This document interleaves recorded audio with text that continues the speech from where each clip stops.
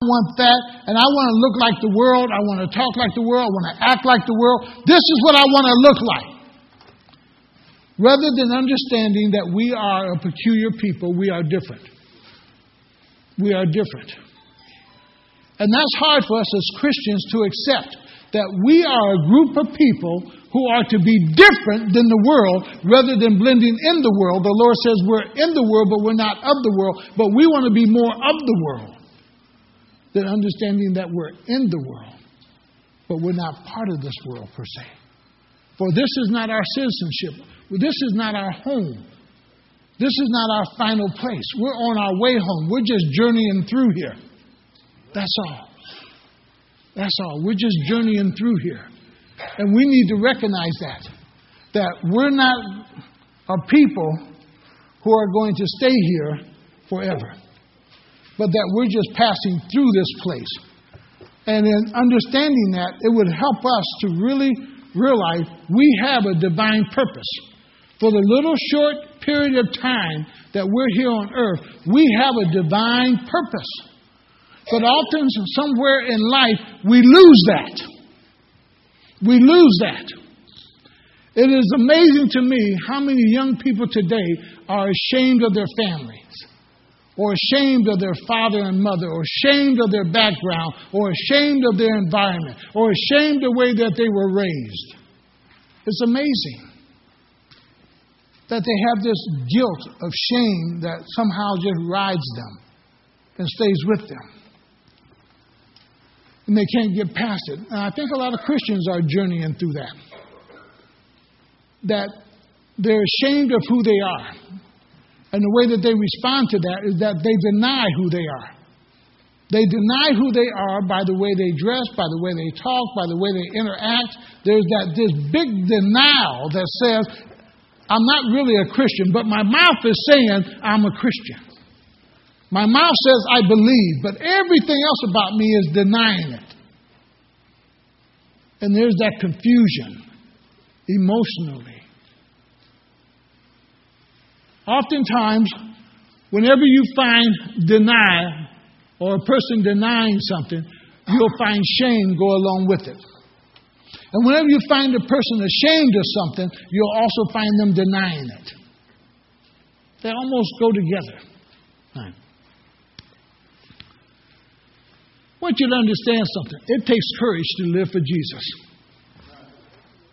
It really does take courage to live for Jesus. It takes courage to stand up and say, I'm a Christian today. It takes courage to lay down certain values and principles and say, this is how I live. It takes courage to do that. And it takes courage in our homes to even say in our homes, as one said, for me and my house, we will serve the Lord. That takes courage.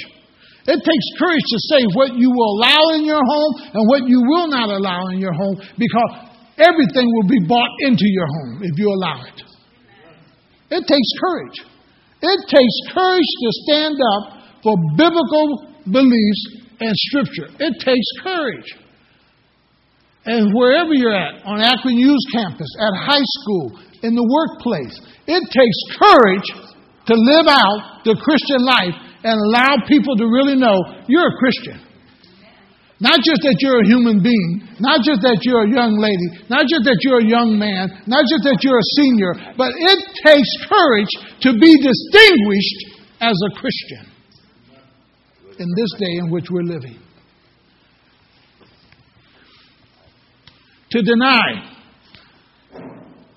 American Dictionary basically goes along pretty much so with the Greek. What it don't have is the tense and so forth. But basically the same thing as the Greek word for denial. Is to declare a statement untrue or contradict it. Or you're opposing it. This is what's true in my heart. But outwardly, I'm opposing it. I'm fighting it. It can be true that you accepted the Lord when you were 8, 9, 10 years old, or when you were 15, or when you were 22 or 23. It can be true, but everything about you is opposing what you said that took place. So you're contradicting it. And you struggle with it. And you fight with it. It is to refuse to accept as true or right. There's a rejection. Look how many young people reject the Word of God, but yet at the same time say that they're saved. Look how many of us just as individuals say, oh, I love the Lord, but yet we walk contrary to His Scripture. If it is true, it's true and it's right. And here's where the Christians struggle. If it's true and if it's right, why do we reject it? Why do we reject it? Why are we fighting against it? And oftentimes, it's unfounded. What do I mean? We talk about sometimes how powerful our God is, how great our God is, and what our God can do. When's the last time you seen God move a mountain? When last time you saw God really work a miracle and give somebody sight? When last time you seen somebody throw down their crutches and take off running and walking? But yet we talk about this powerful God, but where is He? Where is He at in my own personal life? Where is He at in my environment? Where is He at in changing my life? We hear about Him, we talk about Him, but in reality, He's not there. So is He a myth? Is He just a story? Or is He something that I should really believe and hold to as being true? For many people, Christ is becoming like the Santa Claus. When I grow up, I discover He's not really what? Real. And many people are dealing with that. Is God really real? Even to this point that, boy, do I hear Him? If He's a real person, if He really speaks, when do I hear Him? When does He speak to me? When does He direct my path? When does He show me things about my life? When does He allow things to happen in my life? And most of us, we get so busy with life, we miss Him anyhow.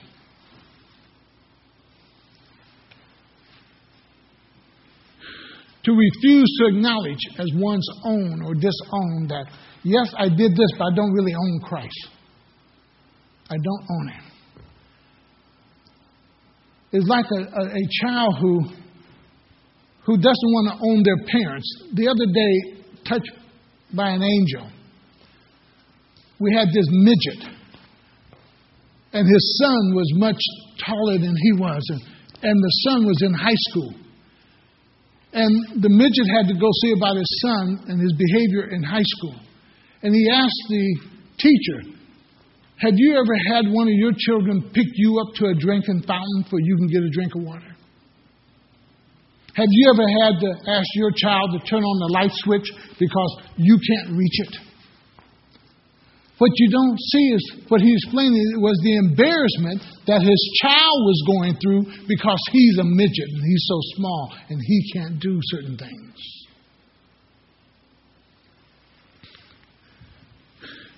That the son was disowning the father.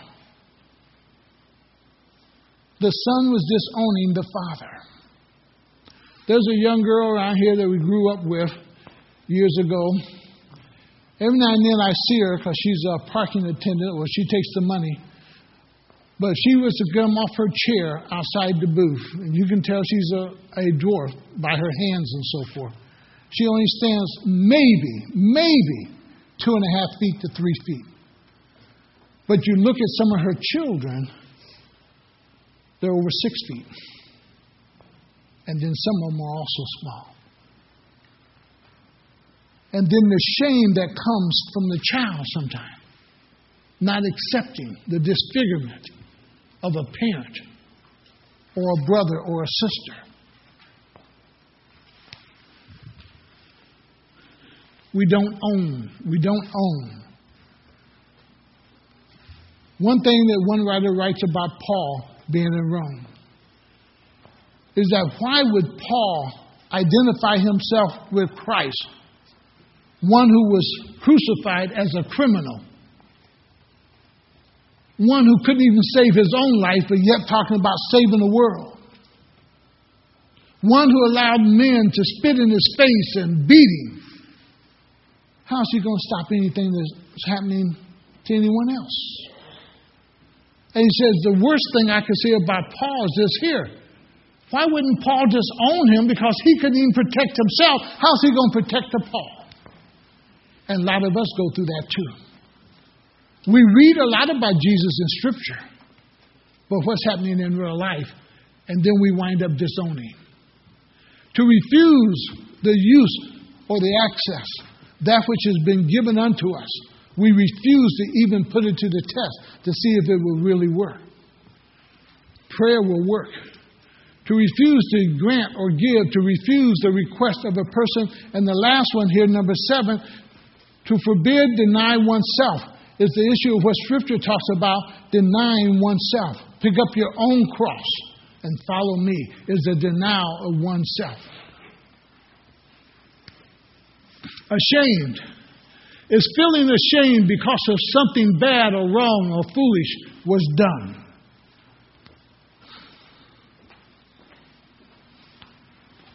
My uncle owned a bar out in Barberton. And quite a few of my relatives who lived in Barberton, cousins and so forth, they went to that bar. But my Uncle Bernie, every weekend from B&W, he was going to spend most of his check right there in that bar. And he couldn't get from that bar to Snyder Street without constantly falling. And sometimes we'd be ashamed to say, that's my uncle. That's my uncle.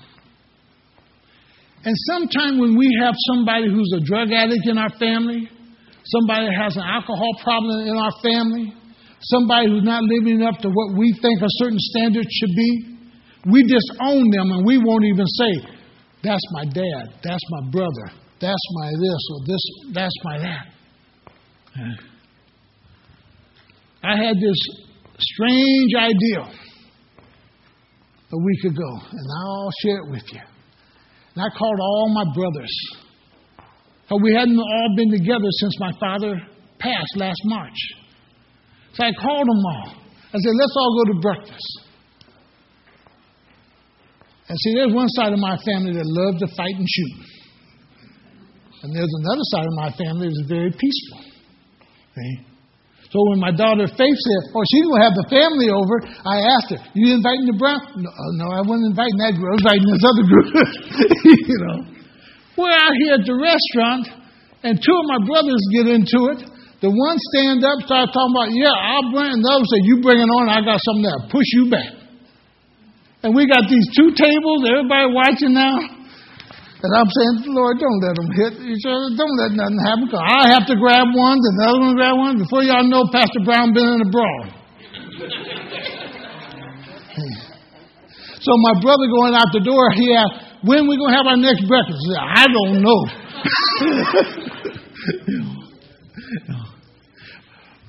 But we become ashamed.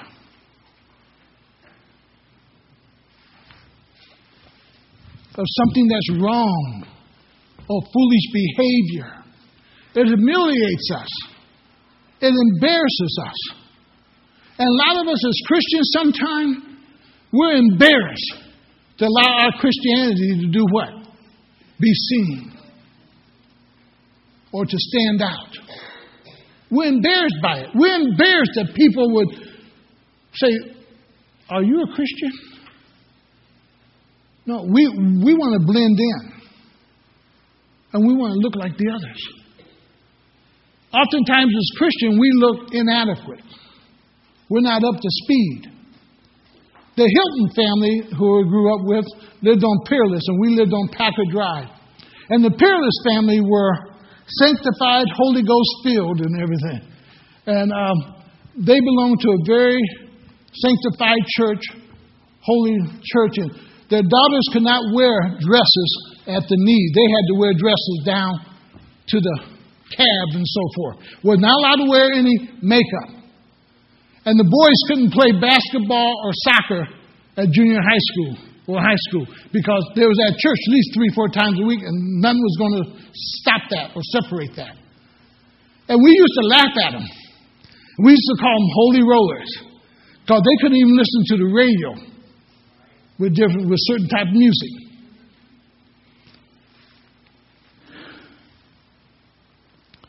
Every now and then, one of them would break loose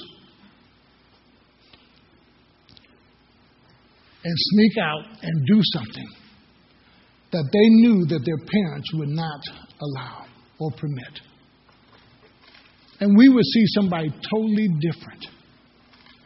Part of their feelings were they were inadequate by the way they dressed, by the way they talked, by the way that they looked. They felt inadequate. And they would try to fit in. In our days as a teenager and you couldn't dance, something was wrong. Because we just assumed all teenagers knew how to dance. They were not allowed to dance. So when they would try, it would look awkward, funny, totally different, and be laughed at, inadequate, inferior. And that's where a lot of us as Christians, we feel inadequate because we don't blend in with the rest of the world.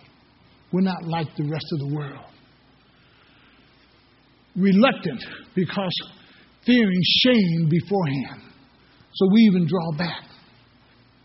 We even draw back because of it.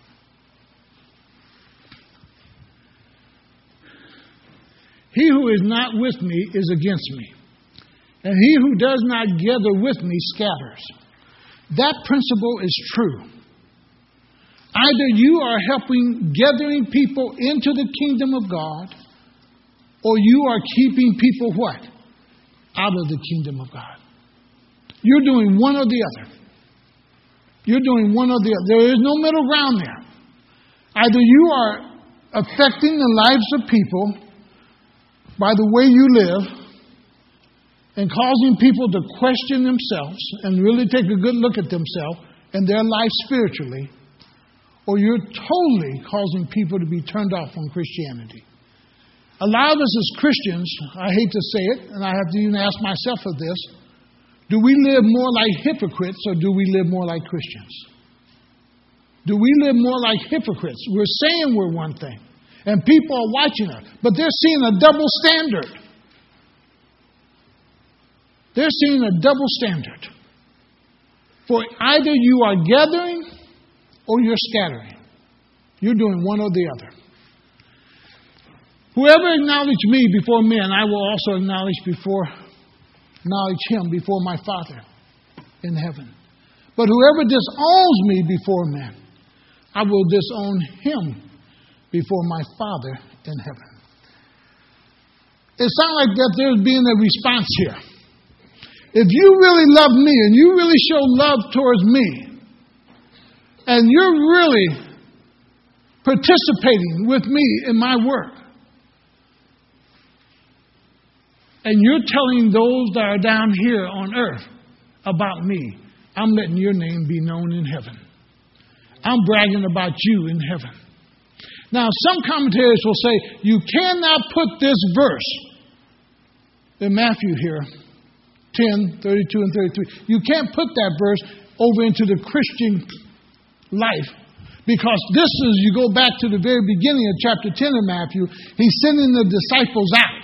And he said, this is about the disciples in Israel. The problem with that is you find basically the same thing over in 2 Timothy 2:8. And the question for the Christian is this here. Do I really own Jesus? Or do I disown him? Do I really own his teaching? Or do I disown it? Where do I really stand? Because contrary to popular opinion, with Christ there's no middle ground. Either you're going to be hot or cold, and if you're in the middle, I'll spew you out. I'll spew you out. Now, That whole process of owning, to acknowledge Him, is to own Him, to really know Him. But He says, if you don't acknowledge me before men, if you're not proud of me, if you're not willing to talk about me, if you're not willing to show me off, why should I want to do that with you? Go to 2 Timothy 2:12. 2 Timothy 2:12.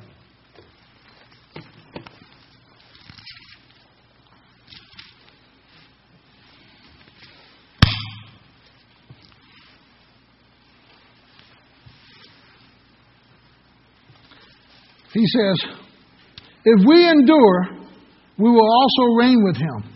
If we disown Him, He will also disown us. If we are faithless, He will remain faithful, for He cannot disown Himself. This back and forth thing, either own, disown, acknowledge, don't acknowledge. Kind of stay with me. In Luke 12:8, He says, boy, if you speak about me, in a sense, I'm going to speak about you. If you're sharing about me, I'm going to share about you. He says in Luke 12:8, He says, I tell you, whoever acknowledges me before men, the Son of Man will also acknowledge Him before the angels of God. Who's going to know about you? All heaven's going to know about you. Because as you are acknowledging me here on earth, I'm also acknowledging you there in heaven. There's that thing that He's recognizing. Yeah, you are mine. You're mine. You're mine.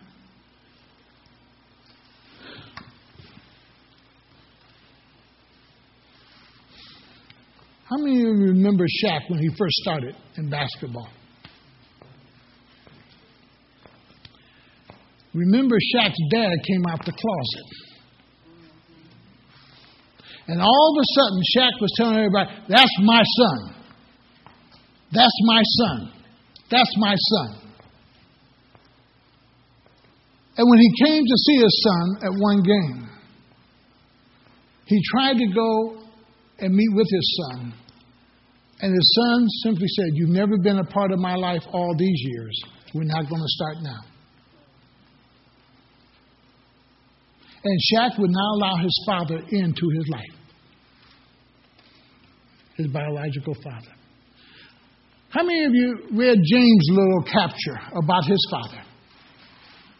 I'm kind of glad I didn't get to know you because look where I'm at today. I may not have made it if I'd known you.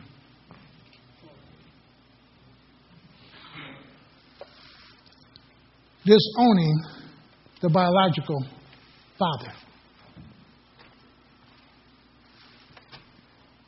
Unless there's that interaction, there is that disowning. And we see that in Scripture, that if you acknowledge me, I acknowledge you. You own me, I own you. If you're ashamed of me, I'll be ashamed of you. And you see that interaction, in a sense, even in Scripture now. Go to John 9:22. How might some of this play out? Here's this family. A lot of you recognize this, the blind man. But what I want you to catch is this, because this is one of the things that sometimes causes us to deny. This is one of the things that sometimes will back us off. It's what other people will think about us, or how other people will see us. So in 9:22 he says, his parents says this, because they were afraid of the Jews.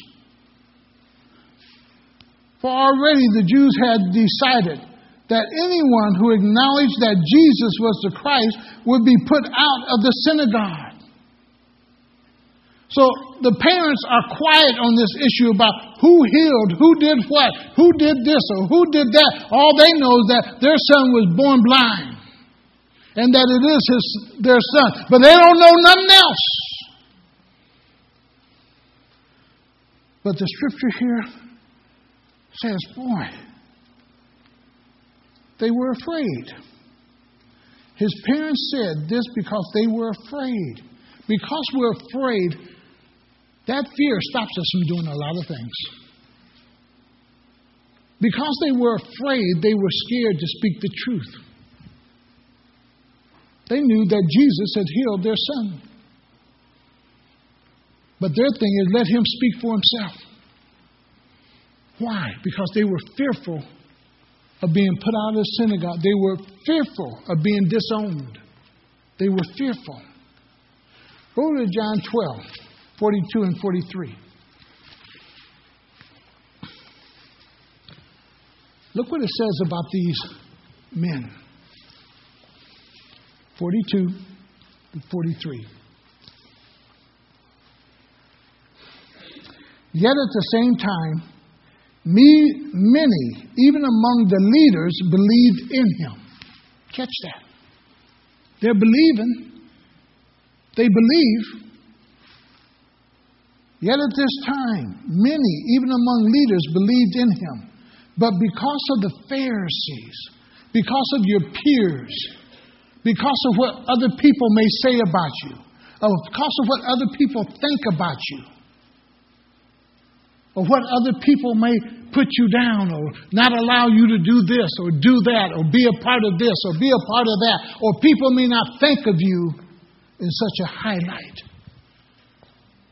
He says, yet at the same time, many, even among the leaders, believed in him, but because of the Pharisees, they would not confess their faith. For what? For fear. For fear. So I'm on the job and everybody's cussing. Everybody's telling all these jokes, and I'm going to blend in because I don't want somebody to know I'm a what? I'm a Christian. See? I'm at school and I want to be popular and I want to be at the in-group and I want to be able to be part of the in-group and I want to be famous and I want to have all the... And every now and then I got to use a little swear word, or I got to say something out of the way, or I got to put somebody down, or I got to act like the crowd in order to be in the crowd, or I'm not accepted. And he says, they would not confess their faith. And how many of you are not confessing your faith, or really allowing people to know where you stand or what you believe, because you fear what they might do to you or how they might respond to you?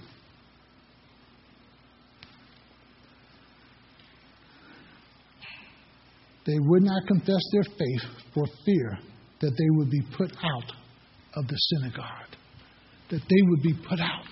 Go to Daniel. Here's these three Hebrew guys. They're supposed to bow down at the time of the trumpet. And they're supposed to worship at this time. I want you to catch what they say. But I want you to do more than that. I want you to catch their confidence in their God. Because oftentimes when I'm ashamed and I deny, it's because I lack confidence in that individual. I lack confidence in what I believe. I lack confidence in my dad. I lack confidence in my parents. I lack confidence in the group I'm in. I'm lacking. I'm missing something. And I give in to it. But I want you to catch these three young men. And they're speaking to the king. They're speaking to somebody in authority. They're speaking to someone who could take away their riches. They're speaking to someone who could take away their life. They're speaking to someone who could demote them. They're speaking to someone who could bring harm to their life. Let's start out in verse 15. Let me get there. But let Daniel 4. I wonder looking wrong. Daniel 3:15. Now when you hear the sound of the horn, the flute, the zither, the lyre, the harp, the pipes, and all kind of music. If you are ready to fall down and worship the image I made, very good. But if you do not worship it, you will be thrown immediately into the blazing furnace. But what God will be able to rescue you from my hand? Now I want you to listen to what the king is saying in Nebuchadnezzar. What God will be able to rescue you from my hands? Catch that. Because that's what we get fearful at. Of the hands of somebody else. What somebody else will do to us. How somebody else might harm us. Who can rescue me out of that person's hands? Who can rescue me out of that person's authority? Who can rescue me? Who can keep me? Who can do what? See, this person's powerful. This person has certain control over my life. And who is it that can rescue me out of his hands? Verse 16, Shadrach, Meshach, and Abednego replied to the king, O Nebuchadnezzar, we do not need to defend ourselves before you in this matter. What are they saying in that statement? By the way that we have lived and what you already know about us, you know we're not going to do what? Bow down. How many people where you live know you and you won't bow down to certain things? Period. They already know that about you. See, the fearful thing sometimes that we fight with people is what they don't know about us. Because what we've done, we've put up a certain image, a certain messiah up here, and people think this about us, and that's not the reality. When you allow yourself to really be known, people can't really hurt you. But when you got a fake something up here, people can hurt you.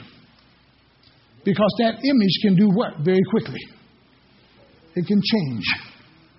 But if you're real and you're who you are, people can't really hurt you because nothing's going to change you. You are who you are. You stand for what you stand for. And he says, King, we don't have to defend ourselves in this manner because you already know our position. You know we're not going to bow down. You know we're not going to worship this image. You already know that. Let's go a little further. If we are thrown into the blazing furnace, the God we serve is able to save us from it. Confidence. How many of you got that kind of confidence in your God? That God is able to save you. He's able to keep you. See, a lot of times we can't make changes in our life because of what? We think the moment that change takes place, boy, but we forgot who put us where we are. Okay. And they're saying, if you put us there, our God is able to what? Keep us. He's more than able. If we are thrown into the blazing furnace, the God we serve is able to save us from it. And He will rescue us. What confidence? Do you have that kind of confidence? Do you have that kind of relationship with God that you know that God will fight on your behalf?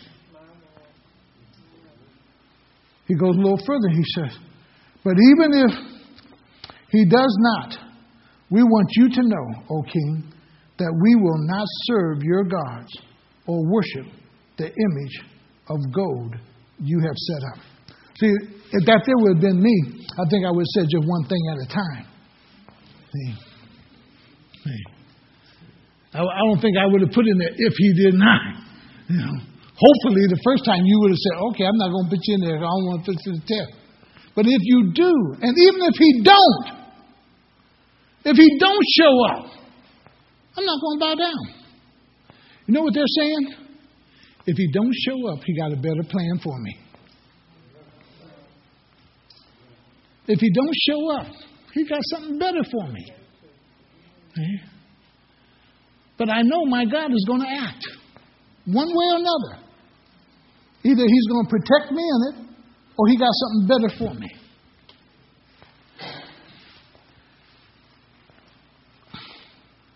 And he says, O king, that we will not serve your God or worship the image of gold you have set up. Then Nebuchadnezzar was furious with Shadrach, Meshach, and Abednego, and his attitude towards them, and that's what we fear, isn't it? The attitude of other people towards us when we don't comply to what they want us to do. We're fearful of their attitude. We're fearful of how they're going to respond. We're fearful of what they're going to do. His attitude towards them changed. He ordered the furnace heated 7 times hotter than usual and commanded some of the strongest soldiers in the army to tie up Shadrach, Meshach, and Abednego and threw them into the blazing furnace. So these men, wearing their robes, trousers, turbans, and other clothes, were bound and thrown into the blazing furnace.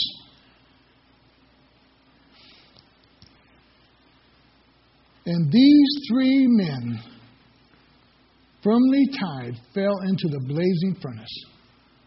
And then King Nebuchadnezzar leaped to his feet in amazement and asked his advisors, weren't there 3 men that we tied up and threw into the furnace?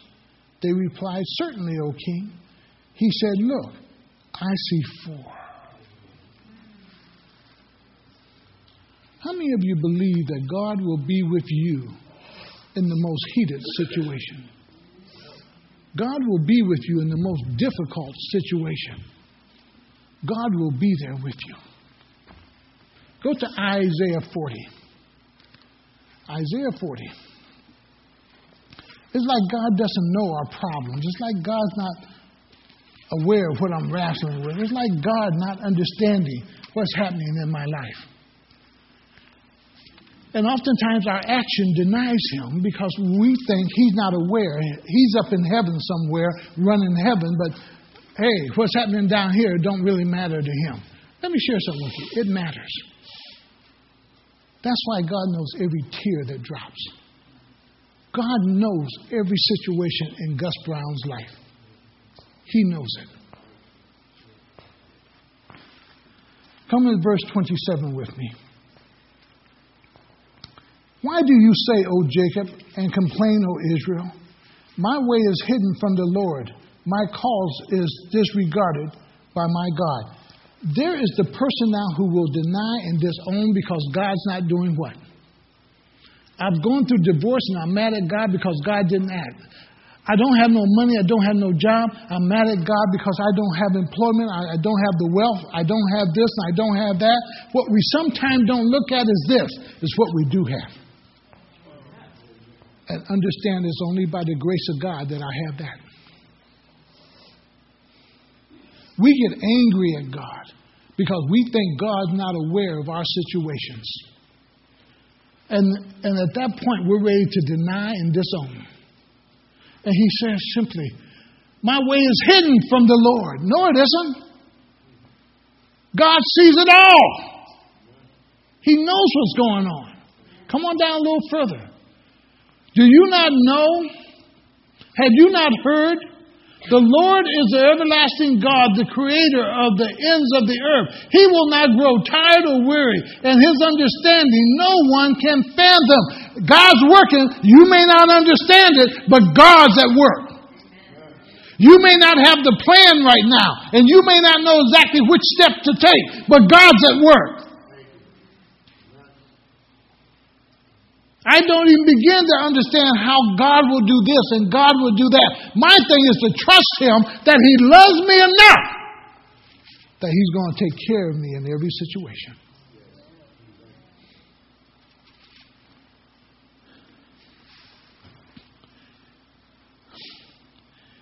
(29) He gives strength to the weary and increase the power of the weak. Even youth grow tired and weary, and young men stumble and fall. But those who hope in the Lord will renew their strength. But look at the thing of renewing the strength. Is your hope in who? In the Lord. If you're not acknowledging me, I'm not acknowledging you. You're ashamed of me, I'm ashamed of you. See? The hope that is there. That whole issue of being ashamed, Paul says, I'm not ashamed of the gospel of Christ. Because Paul realized something. It is the power of God. I'm not ashamed of it. When I deny something, I'm ashamed of it. And when I'm ashamed of something, I deny it. If I've done something wrong in my life and I'm trying to hide it, somebody may come up and say, you did this when you... No, I didn't. We begin very quickly to hide what we're ashamed of in our past. And we begin to deny it. Paul says, I'm not ashamed of the gospel. Because this is what Paul realized. It's the power of God. It's the real power of God. The teaching of the Word of God is the power of God. The Word of God is God's power. And oftentimes we miss that. And Satan has removed us from our power link by removing us from the Word of God. So you got people saying, I'm saved, but they don't know the first thing about the Word of God. You take away the Word of God, you have no strength. Take away the Word of God, you have no power. Take away the Word of God, you don't know God's will. Take away the Word of God, you're empty. The Christian gains his power through the knowledge of the Word. And through the relationship now that he has with God, because more of that Word that is in you, the more powerful you become because of the relationship you are in with Christ Jesus. Void of the Word, you'll find yourself empty in power. And Paul says, I'm not ashamed of the gospel. He's talking about the total teachings of Christ. I'm not ashamed of this Word of God because I understand it. It's the real power to live. It's the power to live a life that is saved. It's the power to live like Christ unto the Jew and then to the Gentile. It's the real power. It's the power that God gives that is manifested in the gospel.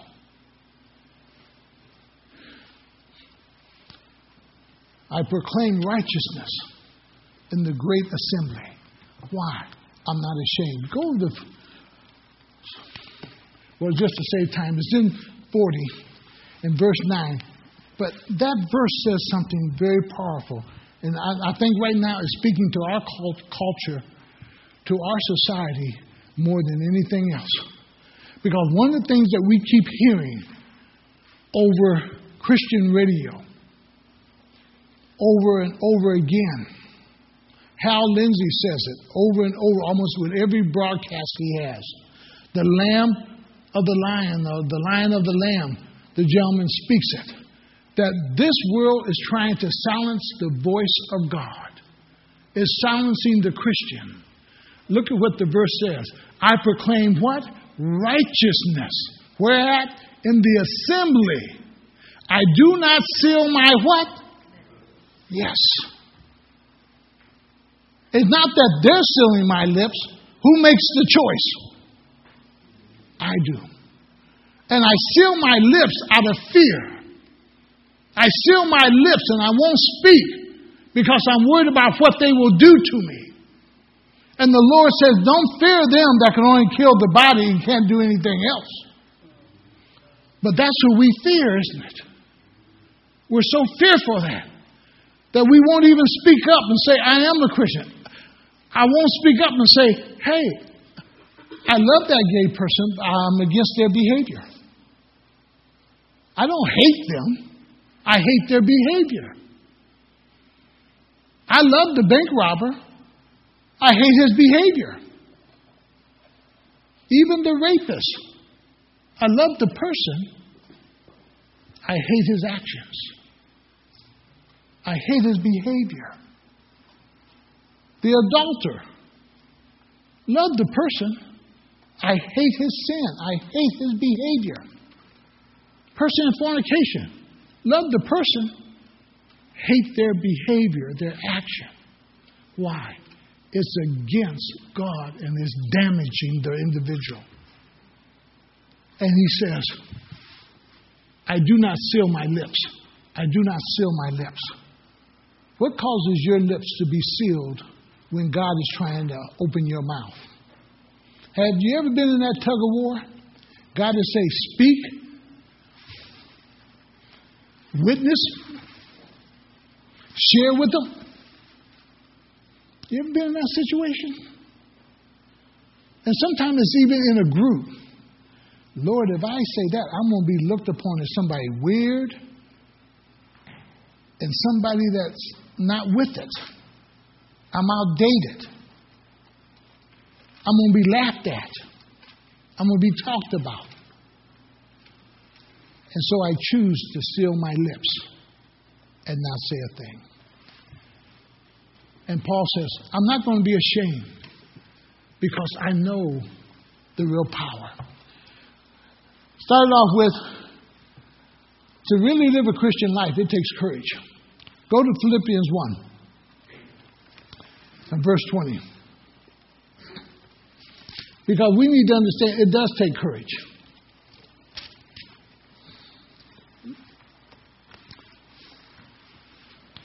Paul is under house arrest here. He's in chains. Or he doesn't have the freedom to move around. But Paul says in verse 20, and I want you to catch his hope. I want you to catch what he's praying for. I want you to see Paul's little doubt maybe about himself. Because, see, in the reality of this stuff, we all have a little doubt about ourselves. Now, let me share something with you. If you don't doubt yourself at times, you're overly confident. And you're heading for a fall. When you got a plan that's so tight, you're heading for a fall. You're overly confident in your plan. Verse 20. Catch what Paul's going to say.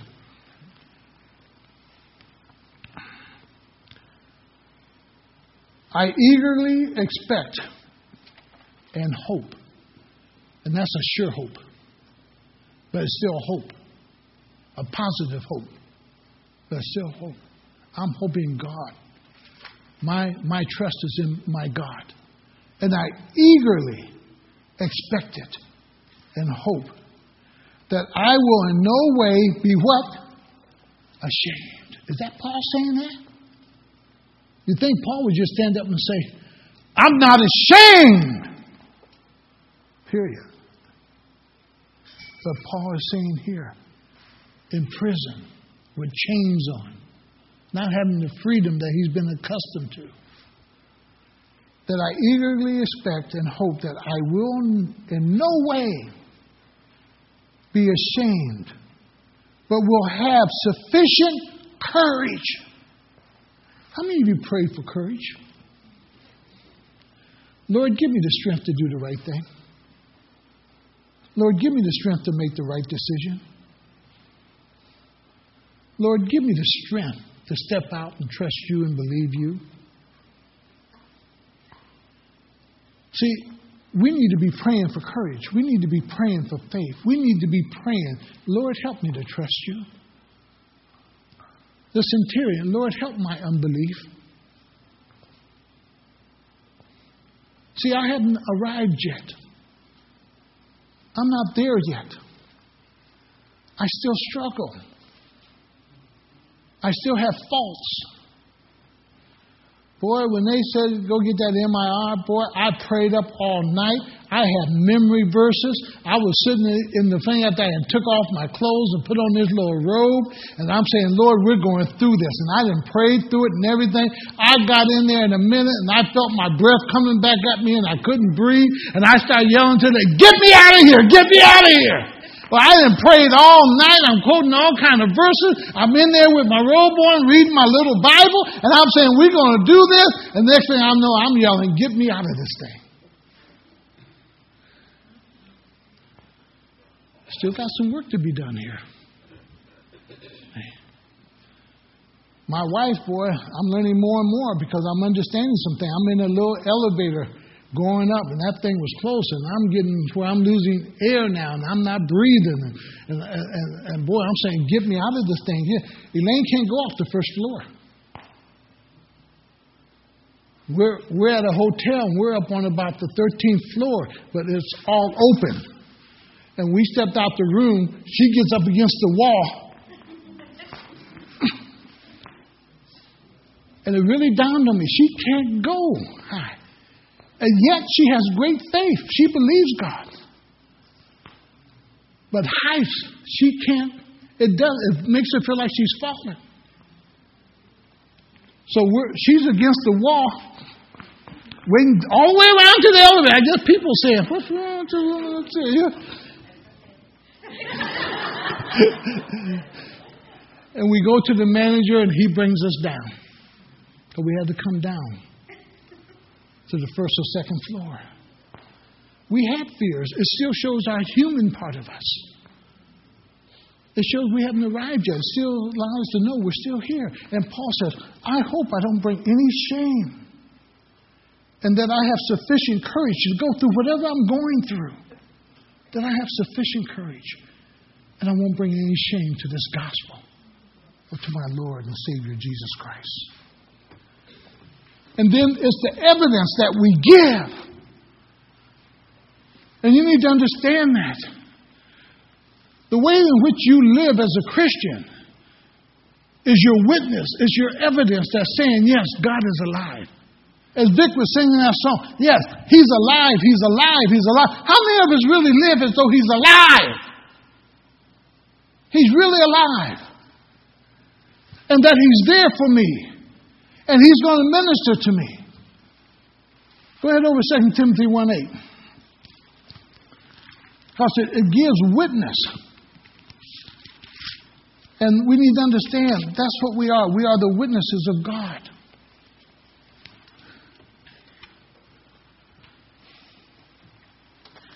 He says, so do not be ashamed. You think God knew something about us as people? Do not be ashamed to testify. Do not be ashamed to speak of me. Do not be ashamed. And that word there in the Greek is to give evidence of. To give evidence of. Don't be ashamed to give evidence of you being born again. Don't be ashamed to allow the evidence to be manifested in your life that you're a child of God. Don't be ashamed to allow your life to be a witness for me. And he says it. So do not be ashamed to testify about our Lord, or ashamed of me, his prisoner, but join with me in suffering for the gospel by the power of God. Join with me. And then, when you deny and you're ashamed, how many of you are old enough here? There's some here really know age-wise.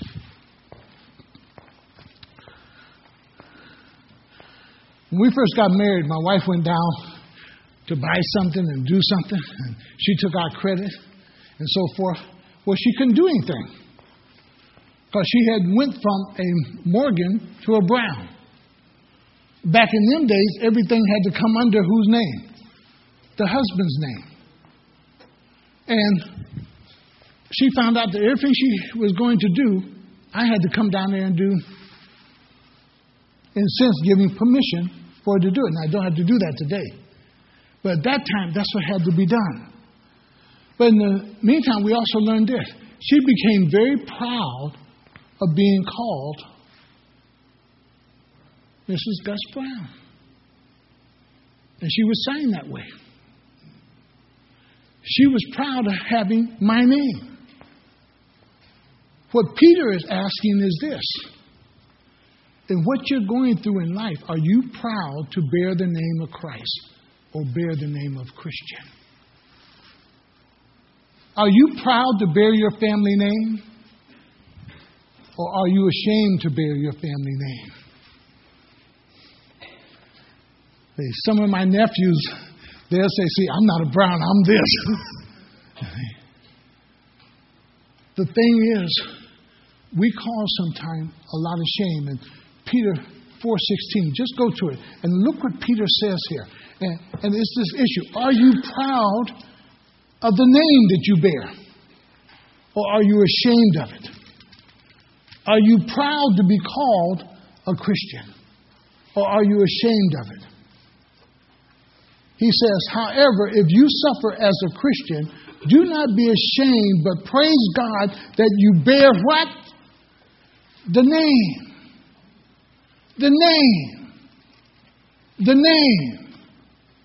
The name. Are you ashamed to bear the name of Christian? Are you ashamed to bear the name Jesus?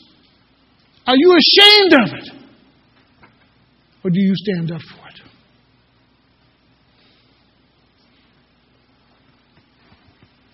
I'm a Christian. I love Christ. I do not say that to purposely offend you, but this is who and what I am.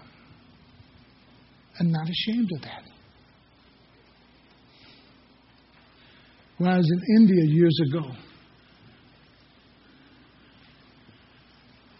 I would share with them, I'm not Hindu, I'm a Christian. I'm not Hindu, I'm a Christian. Even though I wanted to see the Hindu worship places, I wanted to see them. I wanted to talk with some of their priests or whatever. I wanted to learn, but I am a Christian. I'm a follower of Christ. And he says, are you proud to bear the name? Or are you ashamed of the name? Are you ashamed of who you are in Christ?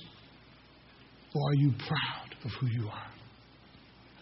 How many of you read the article about Cuyahoga Falls Council, or they want to take the name of Jesus out of the prayer? I was challenged with that at Akron General. Sister Hines, Pat Hines, Dr. Hines, Professor at Akron U, she asked me in closing prayer, she said, Gus, would you mind not using the name Jesus? Because that's offensive to us who are Jewish here. And there are a lot of Jewish doctors, Jewish nurses. And I said, Pat, you're Jewish, and I respect that highly. But I would never ask you to denounce what you believe. I was asked to pray. And they knew and they understood that I'm a Christian. And that's how I'm going to pray. And we're celebrating a Christmas banquet here at Akron General with the staff. It's Christmas. And you're asking me not to use the Lord's name in closing prayer? I can't do that. I can't do that. When I was asked to pray at a nursing graduation at a nursing at Akron U, the president of the college asked me not to close the prayer in Jesus' name because all the different people that was out there. And I agreed because they would do that with anybody. But I ended my prayer in that name that is above every name. That name whose every knee shall bow and every tongue will confess. I used every little bit of scripture I can use other than just saying Jesus.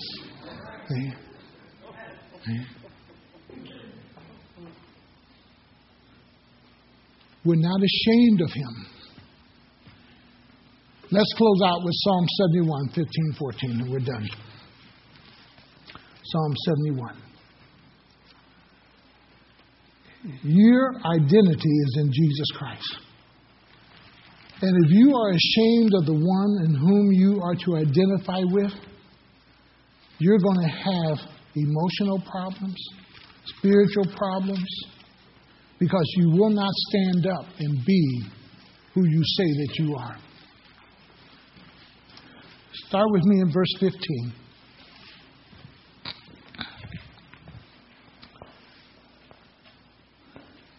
He says, my mouth will tell of your righteousness. My mouth will tell of your righteousness. When's the last time you really shared with somebody about the goodness of God? You know, what God's done for you.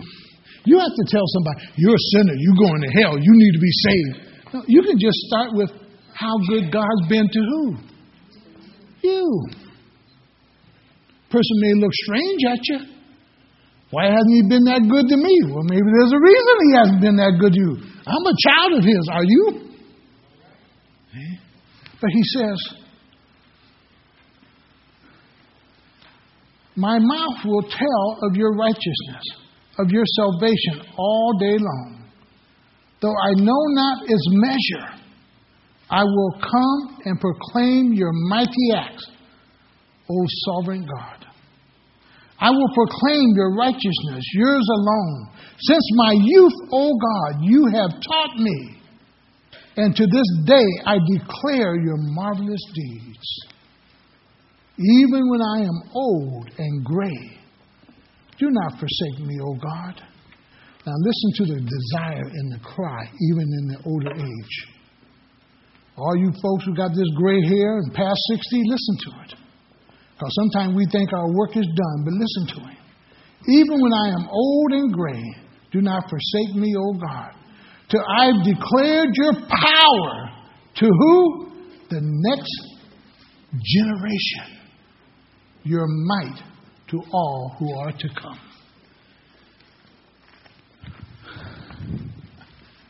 I share his goodness from my youth all the way to the grave.